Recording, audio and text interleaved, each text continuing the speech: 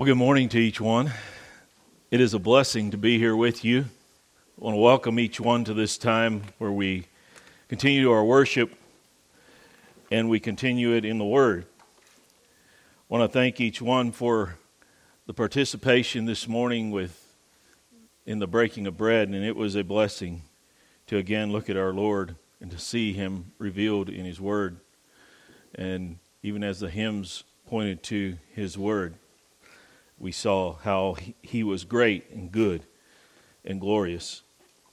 Well, we want to continue this morning, and we're not going to go back to Ephesians today. We're going to Luke 16. And I've been contemplating this passage of Scripture for a few weeks, and it seems as though there's a burden that keeps growing on my heart to speak this from this passage. And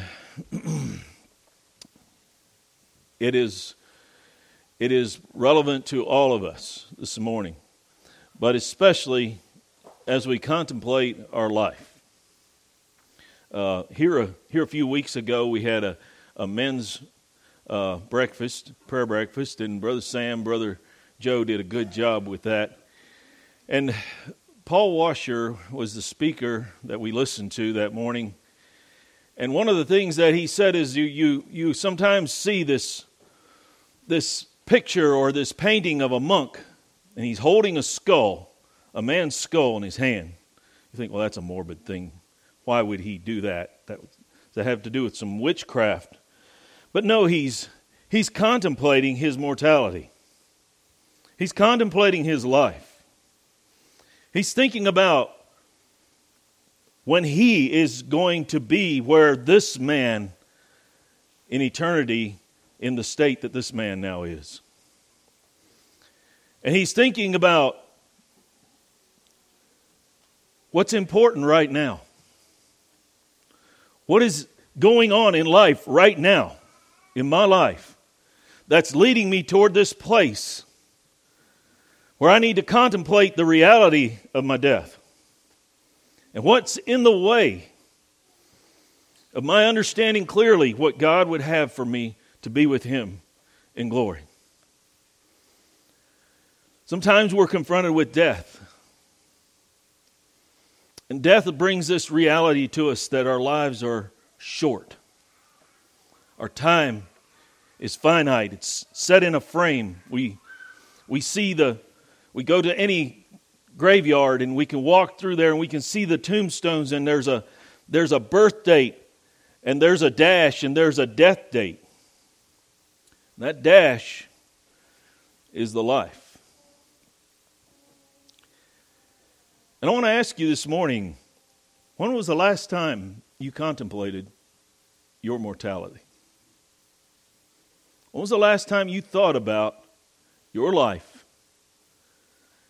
in relation to the reality of your coming death? All of us are going to die. If we're not going to die here, we're going to drop this mortal body as we meet Christ in the air. And so, this morning as we consider this, turn with me to Luke 16 and let us begin reading here in verse 14. I'm going to jump back to verse 13. No servant can serve two masters, for either he will hate the one and love the other, or else he will be loyal to the one and despise the other. You cannot serve God and mammon. Now the Pharisees, who were lovers of money, also heard all these things, and they derided him. And he said to them, You are those who justify yourselves before men, but God knows your hearts. For what is highly esteemed among men is an abomination in the sight of God. The law and the prophets were until John. Since that time, the kingdom of God has been preached, and everyone is pressing into it. And it is easier for heaven and earth to pass away than for one tittle of the law to fail. Whoever divorces his wife and marries another commits adultery, and whoever marries her who is divorced from her husband commits adultery. There was a certain rich man who was clothed in purple and fine linen, and fared sumptuously every day. But there was a certain beggar named Lazarus, full of sores, who was laid at his gate, desiring to be fed with the crumbs which fell from the rich man's table. Moreover, the dogs came and licked his sores. So it was that the beggar died and was carried by the angels to Abraham's bosom. The rich man also died and was buried. Being in torments in Hades, he lifted up his eyes and saw Abraham afar off and Lazarus in his bosom. And he cried and said, Father Abraham, have mercy on me, and send Lazarus that he may dip the tip of his finger in water and cool my tongue, for I am tormented in this flame. But Abraham said, Son, remember that in your lifetime you received your good things, and likewise Lazarus evil things. But now he is comforted, and you are tormented. And besides all this, between us and you there is a great gulf fixed, so that those who want to pass from here to there to you cannot, nor can those from there pass to us. He said, I beg you therefore, Father, that you would send him to my father's house, for I have 5 brothers, that he may testify to them, lest they also come to this place of torment. Abraham said to him, They have Moses and the prophets. Let them hear them. And he said, No, Father Abraham, but if one goes to them from the dead, they will repent. But he said to them, If they do not hear Moses and the prophets, neither will they be persuaded, though one rise from the dead. May the Lord bless his word. Let's pray. Our Heavenly Father, this morning we come before you, Father, and we thank you for your kindness and your grace to us. As we contemplate this passage of Scripture, Father, it is with a bit of trembling and fear, knowing, Lord, that you will call every one of us to give an account of the things we have done in our body, and that one day we will stand before the judgment seat of Christ, and that one day you will pronounce either, well done, you good and faithful servant, enter into the joy of your Lord, or you will say, depart from me, you workers of iniquity. Father, we realize that you've given us time here. You've given us a window of opportunity. You've given us knowledge of you. You've given us much to corroborate that knowledge with nature and with your providence. Lord, I ask this morning for something that only your Spirit can do. Lord, I ask that trust in you completely would be strengthened or born into our hearts. I pray for those who do not know you this morning, Lord, that as this word would sink in, Father, that this word would do its work, changing the heart, drawing the soul to seek you. We love you, Lord, and we thank you for all you have done for us. And we ask that you would bless the preaching of your word for its intended use, for your honor and glory. In Jesus' name, amen.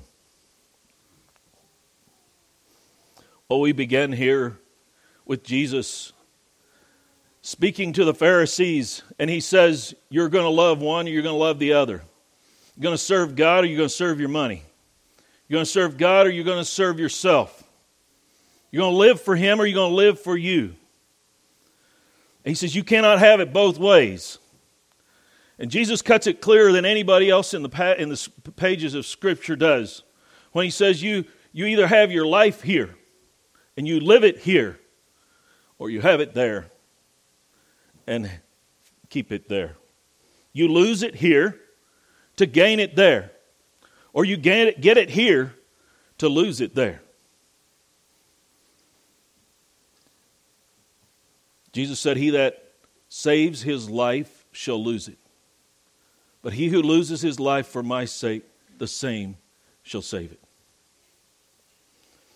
And so when he comes to these people, when he talks to these people, he responds to them. Notice what their heart was like.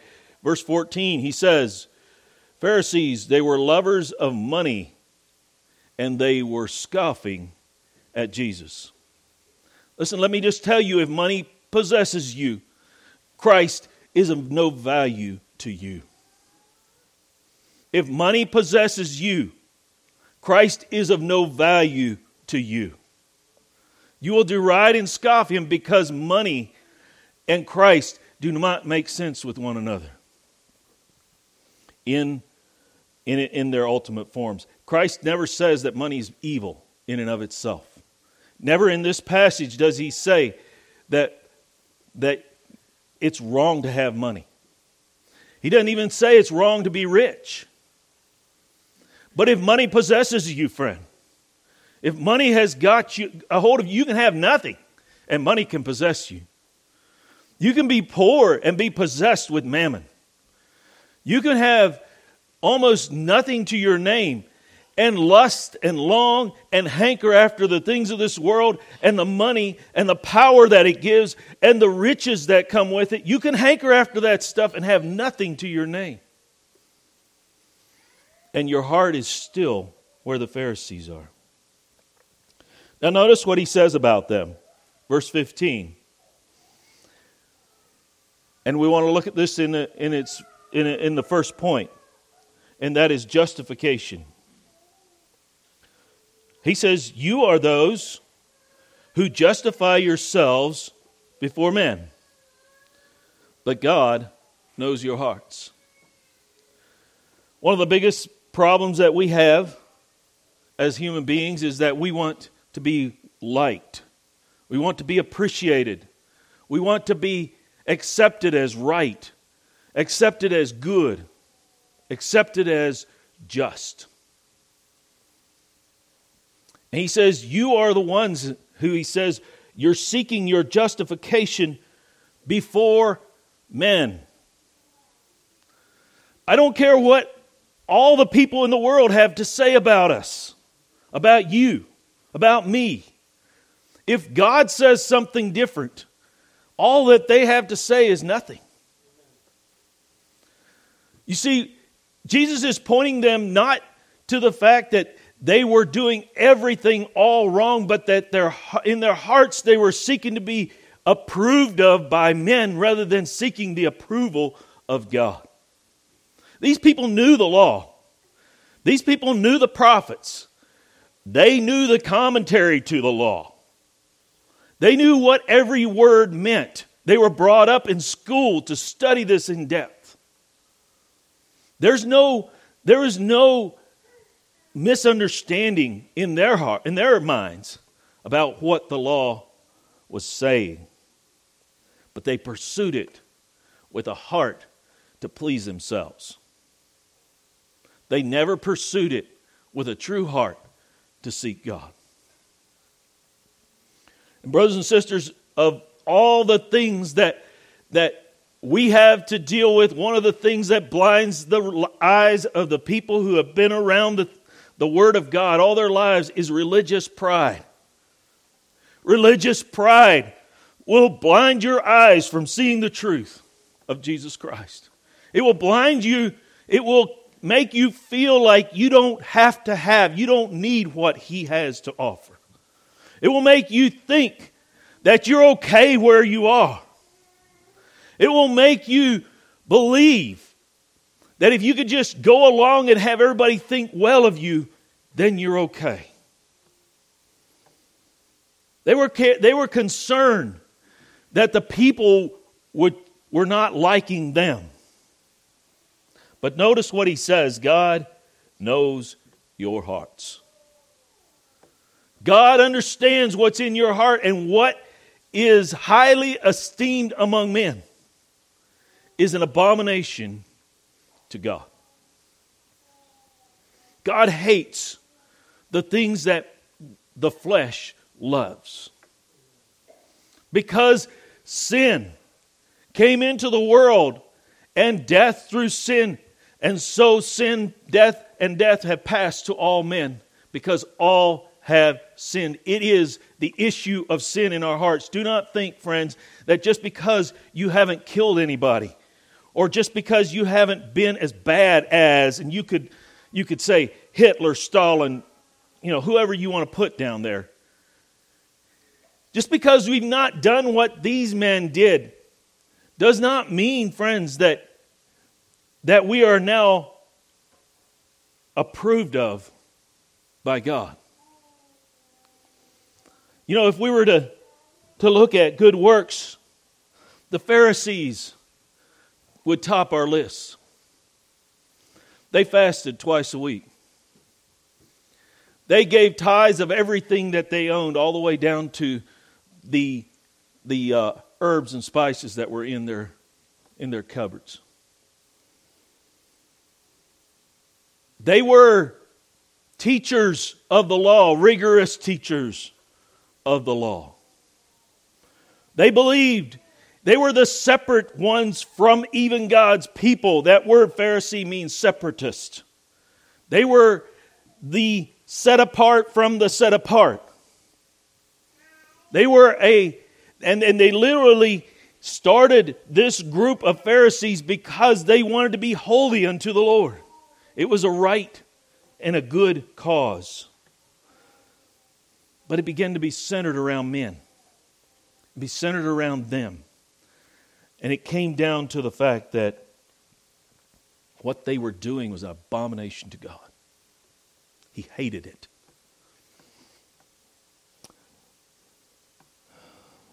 And so we notice that he says that the law and the prophets were until John. And since that time, at the end of John's ministry, the law and the prophets finished their course. They were done with what they were intended to do. They were intended to portray Christ and set forth Christ. And until that point, they did that with clarity, with boldness. But from then on, it's the kingdom of heaven being preached. Christ preached, and he would say, this is what the kingdom of heaven is like. And so he's bringing to them the kingdom of heaven. And he said, when the kingdom of heaven is open, he said, the people that really know their need of God are pressing into it. In fact, that word pressing in our language doesn't bear what the Greek does. It means a violent, forceful pressing.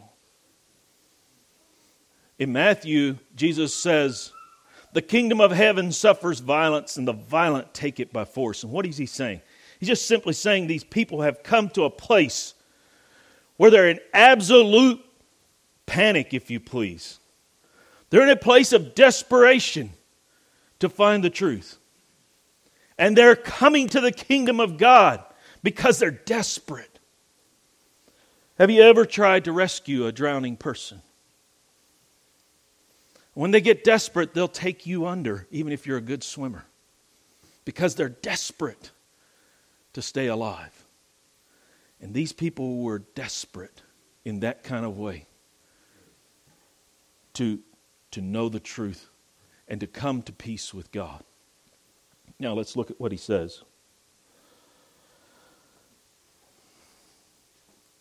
Heaven and earth is going to pass away before the smallest mark in the writing of the law will go unfulfilled. Meaning that it's not going to happen, that every bit of God's law is going to be fulfilled. One of the issues that they had was divorce, rampant divorce. Divorce where if the wife didn't make the supper correctly for her husband, he had grounds to divorce her in some schools of thought there.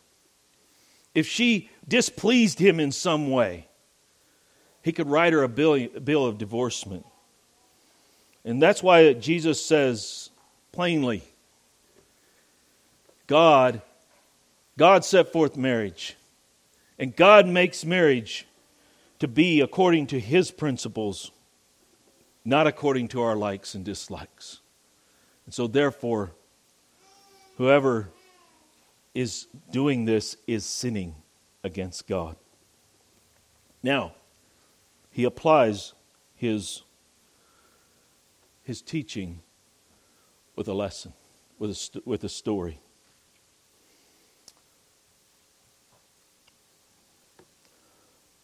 Justification with God is not the same thing as justification before men.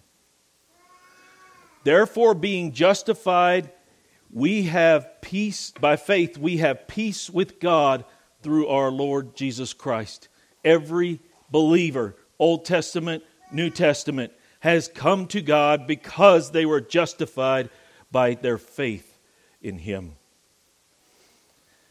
It was not just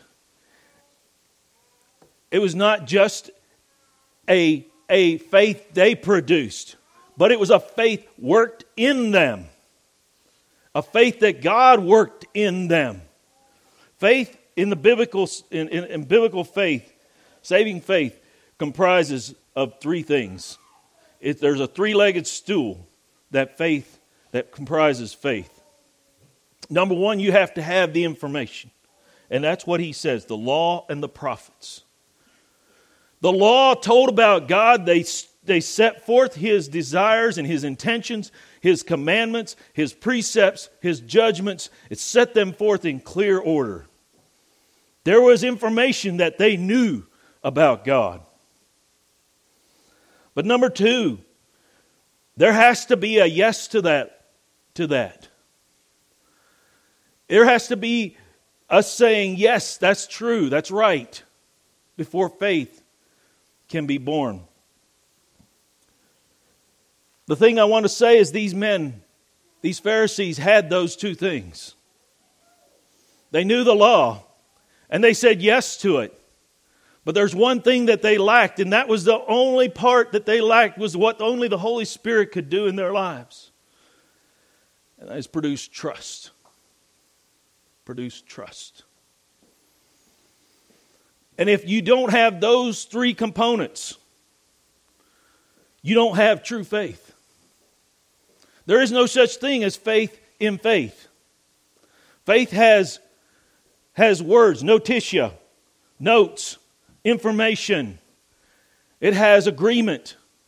Yes, this is the truth. And in Jesus' words, the devils believe and tremble. You've just qualified only to be a demon at that point. But you must have the third part where there is a complete trust in God. That you will rest your complete life upon His hands and in His law and in His word. And that's why these people were pressing into it. Because there was a faith that was worked in their hearts that was a fiduciary faith. It was a trusting faith. It was a faith that came bringing everything and dropping it on Christ and laying it on Christ and resting it there and leaving it there. And so Jesus here begins the story. There was a certain rich man. This rich man, he doesn't say, I'm telling you a parable now of a story to illustrate my point. Many believe that this actually happened. And so he begins here, there was a certain rich man who was clothed in purple and fine linen and fared sumptuously every day. I I want us to note the fact that this man looked good on outward appearances. This man was rich. He was rich. He had it all his way.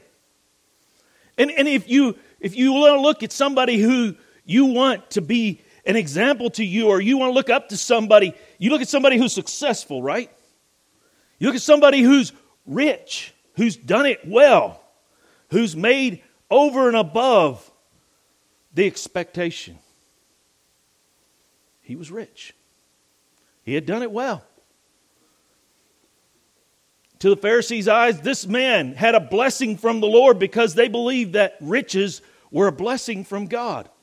And they can be. But this man, that's the only blessing he had. That's all he knew. He didn't know the truth about his riches. And when there was a rich young ruler that came to Jesus, Jesus says, if you're going to follow me, sell everything you have and give it to the poor, and then come follow me. You see, that in reality is what a Christian is. He sells over what he has. And everything that he has is with an open hand, so that he may please the Lord alone.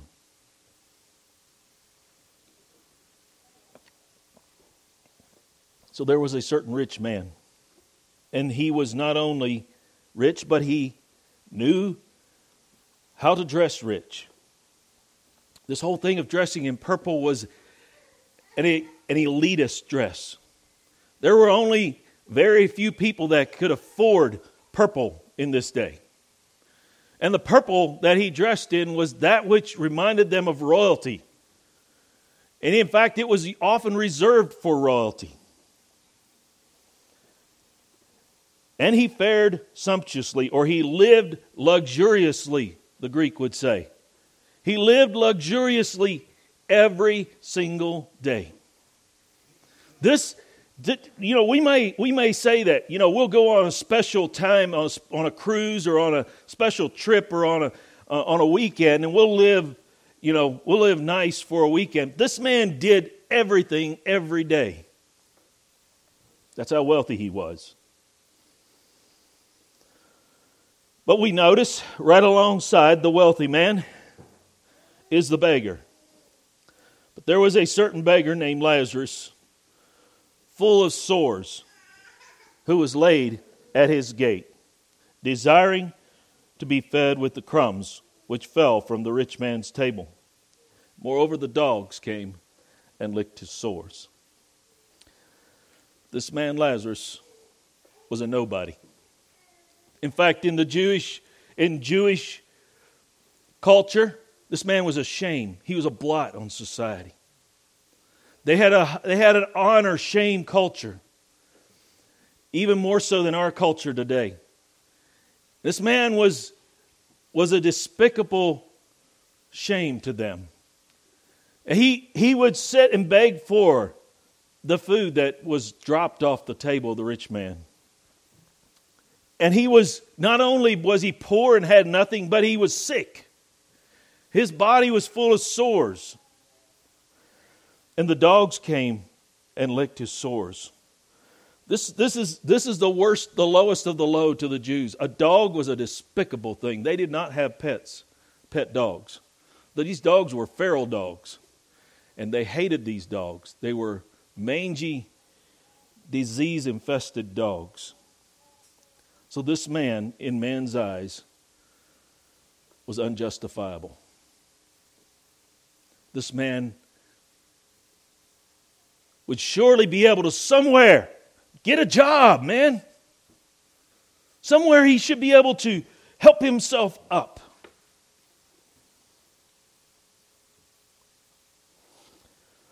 But I want us to note something. What we see on the outside does not speak to what's going on the inside. Brothers and sisters, that's exactly the way it is today. we can look good. We can have it all right. We can have it in order. We can live like kings.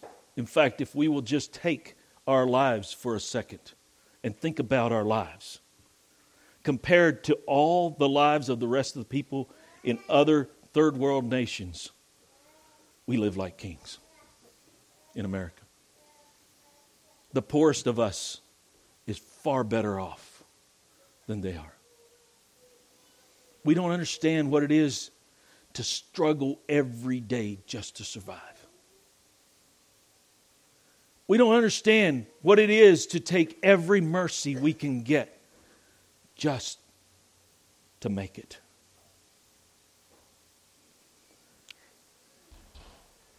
And Jesus is saying here, not because he was poor, and not because he was sick, and not because he was miserable, and not because he was in desperate need, but because his faith was in God. The thing changed for him. Both men, their roles reversed when they died. So it was that the beggar died. And far as this earth knows, all we could see is this man die. We don't even know if he was buried. We don't know, did they take him out to the place they called Gehenna, where there was a constant trash fire. Refuse was thrown out there. Anything that people wanted to throw away, when there was constant burning and fire, and the dogs were often around there. We don't know what they did with him. But I want you to know, he was carried by the angels to Abraham's bosom. A man who lived in abject poverty here got royal entrance into the kingdom of God there. I want us to note something.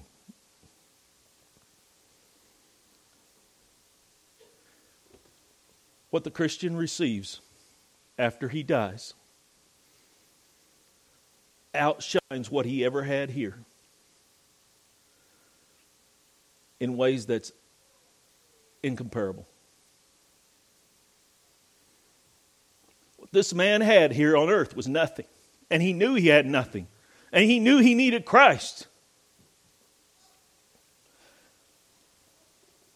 And when he died, he got an angel escort to heaven. He was brought in royalty. Now, as far as we know from this earth, it says that the rich man also died. And he was buried. We know that he was at least buried. Now, it wouldn't surprise me, as one evangelist said, that some preacher foolishly stood up and preached this man into heaven, or tried to. All you have to do in America today to go to heaven is die. Once a person dies, he's automatically in heaven, everybody says. That's not what Jesus says. Jesus says it's the condition of your heart. We got to go back to what God says, but what he says here in verse 15. You are those who justify yourselves before men, but God knows your hearts. And that's the whole issue, friend. The heart of the matter is the issue.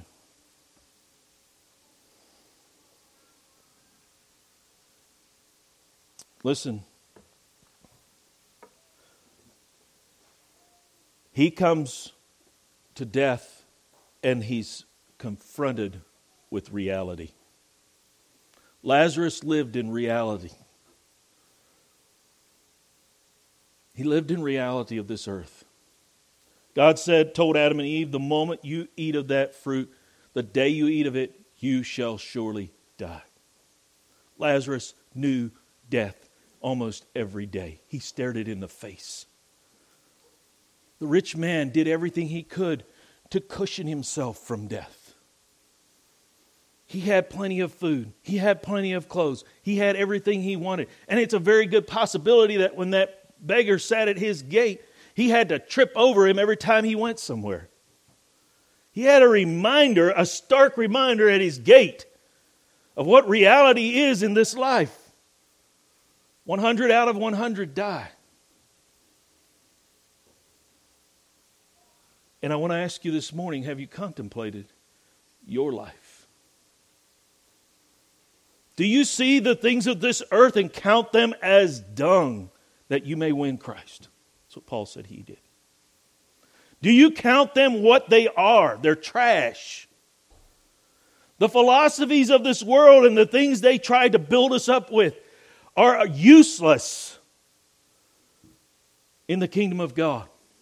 And you might follow them here.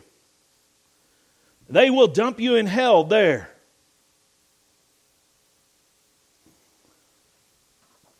So let's not think this morning that because man approves of our lives, we're safe, we're good. You can be preaching this morning. Everybody loves you and everybody thinks you're doing well. You could be lost and preaching.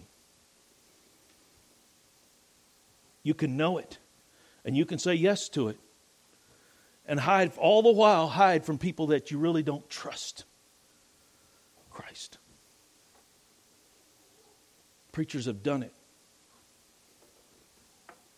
I want to tell you that the only way to life this morning is to trust Christ. You must trust Him.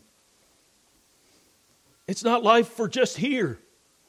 It's life eternal. It's life eternal. So we find them both in eternity. In verse 23. The rich man leaves this earth in his pomp and in his wealth. And when he lifts up his eyes, he's in hell. And when he lifts up his eyes, he sees Abraham afar off and Lazarus in his bosom. What is that referring to? Listen, the Jews held up Abraham as their father. He was the icon of faith to them. He was the one whom if you would say anybody was for sure a believer in God, it was Abraham. In fact, Moses records that Abraham believed God and it was accounted to him for righteousness. In fact, that's how every believer comes into the kingdom of God. He believes. He not only understands the truth about God, he not only says yes in his mind, but he puts his trust in Him. There was once a man who stretched a tightrope across the Niagara Falls, and he pushed a wheelbarrow from one side to the other on this rope. He came to the other side and he piled it full of bricks and blocks and he pushed it back across. And then he said, I want to ask you, how many of you believe I could put somebody in this wheelbarrow and push them across? And everybody said, yeah, I think you could do it. He said, I want to ask you who would volunteer to go. Sometimes that's the way we look at Christ. We'll say, yes, this is who He is. I think He could take anybody to heaven. I think He could free anybody from their sins. I think He has everything going His way. I think He has conquered everything, every obstacle. And I would trust Him anywhere. I think you could trust Him anywhere, but they won't get in the wheelbarrow. They will not trust Him. They will not put their confidence in Him. I want to say this right alongside of what I just said. That unless the Holy Spirit continues to work in your life to bring you faith, you'll continue to doubt Him. It is a work of God that brings a person from that state to a state of gladly fighting people to get to the wheelbarrow to jump in it, if you please. Fighting to get into the kingdom of God. It is the kingdom of God. In the kingdom of God, in Christ, that we are saved, friends. Let's not think for a minute that just because we know so much and because we agree with it, that that's all it takes. We've got to get in Christ. Let's notice what he says. Abraham is afar off, and Lazarus in his bosom. He sees this. And that literally means, gives a picture of reclining. They're laying down at the table. They're eating. And when the Jews would eat, they would recline at the table. And there's Lazarus in the place of honor. He's the honored guest there. In Abraham's bosom, if you please. And I want you to notice the clarity with which the rich man saw him. He understood who Abraham was, and he understood who Lazarus was, and he understood that Lazarus was in a place of honor and safety and confidence. Lazarus was at rest. And as he looks up there, though he has changed positions in so many ways, his arrogance and his pride are still with him. He says, Father Abraham, have mercy on me. See where I'm at. Now I'm going to call on you. I'll call on you now. I'm in trouble. He wouldn't give the Word of God its due value. But now he says, have mercy on me. That part of his theology is right. I believe that in hell, people have an understanding of their need for mercy. They understand that they must, unless God has mercy on them, they perish. He says, send Lazarus if he could just dip his finger, the tip of his finger, in a little bit of water just to cool my tongue for a split second. If I could just get that little bit of relief. So I'm tormented in this flame. I don't believe we understand. I don't believe there's any torment on earth that compares to what this rich man saw and experienced right here and is experiencing to this day.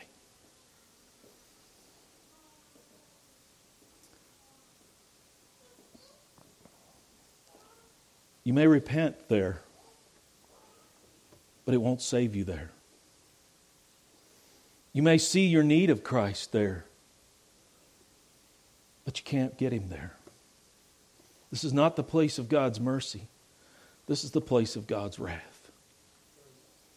Hell is an eternal place where God pours out His wrath forever. And if we understand that, and if we comprehend that, it changes our thinking about our lives, doesn't it? Not only for us, but for those we know are lost. Those of our family and friends and co-workers and so on. But friends, we've only got a window of time. And it's the dash between the day of our birth and the day of our death. Abraham looked at him and he said, Son, remember that in your lifetime you received your good things, and likewise Lazarus evil things. But now he's comforted and you are tormented. Abraham says, I want you to think back, rich man. And I want you to think back to the reality that in your lifetime you received all these good things. They were just not things you earned, but God gave them to you. And what did you do with them? You were comforted for a time there, but that was the best life you ever had or ever will have. Now you are tormented, and He is comforted, and we could say forever. I think we have to understand that. This is our short home, friends. This is just the finite. Our long home is our eternal home. And so when He says that He is comforted and you are now tormented, He's saying you get what you lived for. He gets the reward of trusting the one He trusted.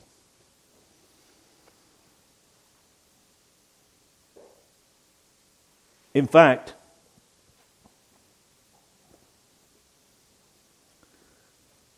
this is the deception that man has always had to deal with. That what looks good to the eye today, what feels good to the flesh, what exalts the pride of man, is what's going to send him to hell. And unless we are careful about what we do with this, we will be deceived.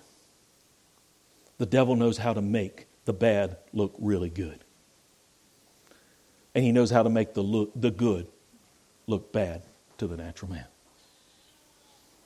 Just because the devil does this does not mean that this is the way it is.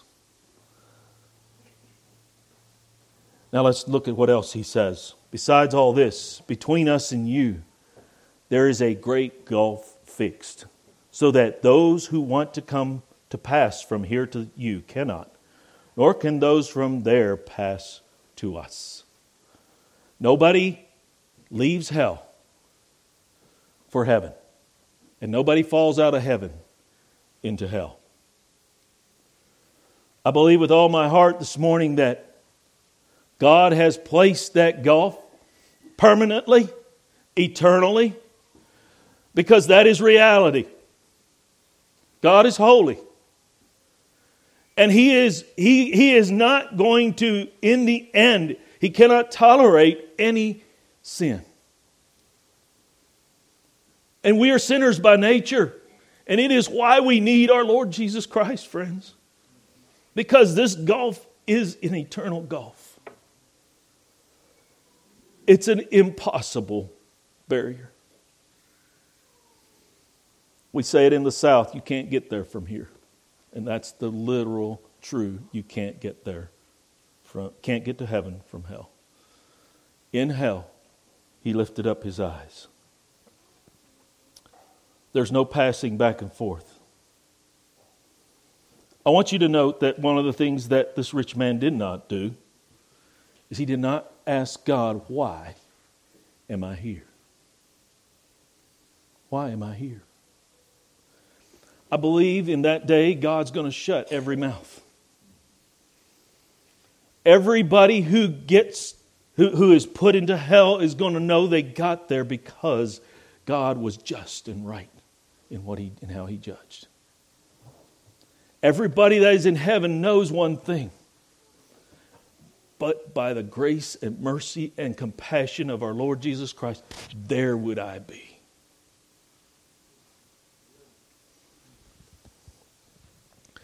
And so I ask you this morning, are you reasoning against God? Are you fighting against Him this morning? Are you struggling against His Word? His Word is given to you because He loves you. He calls out sin because He loves you. He gives you the reality in His Word because He loves you. He's given you an understanding of truth so that you can know Him. So I call you this morning to consider your life. Consider your life. Are you abiding in the truth? Are you living in the truth? Or have you heaped up all kinds of things around you to pad you from the truth? That's going to condemn your soul on the day of judgment. That's going to be the reason God has a right motive in sending the unbeliever to hell.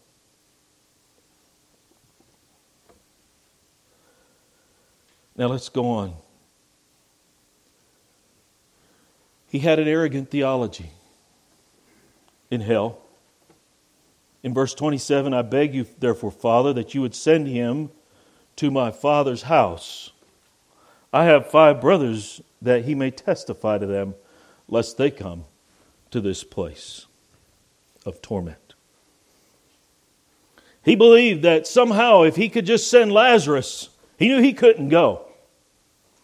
But if he could just somehow send Lazarus to go to my father's house and tell my 5 brothers so they don't come here. Yeah, we say all of a sudden he got evangelistic. Friends, we ought to be evangelistic right now. This is a terrible place. And we ought to think clearly now while we have the time. His reason was, though misaligned, his thinking was, he was not in some dull, out-of-mind experience. The pain was great and the misery was intense. But he knew enough to think that I've got 5 brothers back there that I don't want here. If I could just spare them somehow. And if somehow we could have a miracle. Abraham says, they've got Moses and the prophets. Let them hear him. I just want to tell you, friends, miracles do not convert people. Extra signs and wonders are not the means to conversion. The Word of God is the means to be saved. Faith comes by hearing, and hearing by the Word of God. We reject the one sign we've been given, and we ask for more. If we just pay attention to the one that's given, I think it would set our hearts straight about the ones that God gives as extras at times. Listen. He says, no, Father Abraham, but if one would go to them from the dead, they're going to repent. That would be a wonder of wonders. They would fall on their faces and they would repent. Abraham tells them, they do not hear Moses and the prophets, neither will they be persuaded, though one rise from the dead. What Abraham is saying is a miracle of that magnitude will not save anybody. They will not find themselves more inclined to believe the gospel because someone came back from the dead. They will not be more inclined because some miraculous thing happened in front of their eyes. But he goes back to the fact that the Moses and the prophets are sufficient. They are enough. In fact, they are abundantly enough. In Isaiah, he says, seek the Lord while he may be found. Call ye upon him while he is near. Listen, I'm just going to tell you, you need to start reading this book. You need to start reading this book. And you need to start asking yourself, how can I get into the kingdom of heaven? How does he say that I can get into the kingdom of heaven? Jesus says in Luke 14, he said, strive to enter in at the straight gate. Strive to enter in at that narrow gate. That means fight to get there. Yeah, you won't enter by yourself, but fight to get there. And I believe that the Word of God compels us to say, something's wrong with this system out here. Something's wrong with the world. I've got to have something else. And even as Christians, this ought to put a fire in our bones. Because the gospel is for today. And there's coming a day when we will not preach the gospel anymore. It's coming a day when the thing is said and done, and God has closed the window, the day of opportunity to come to Him. I want to ask you this morning, are you waiting for God to strike you with something?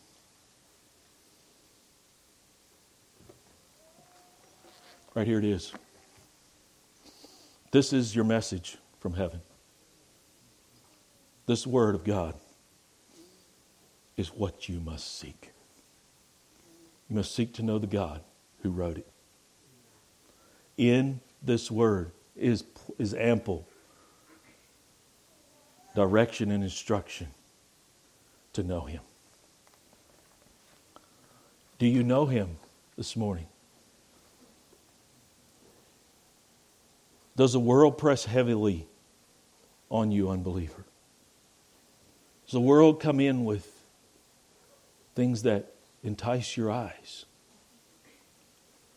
that tickle your ears, that make you feel good about yourself?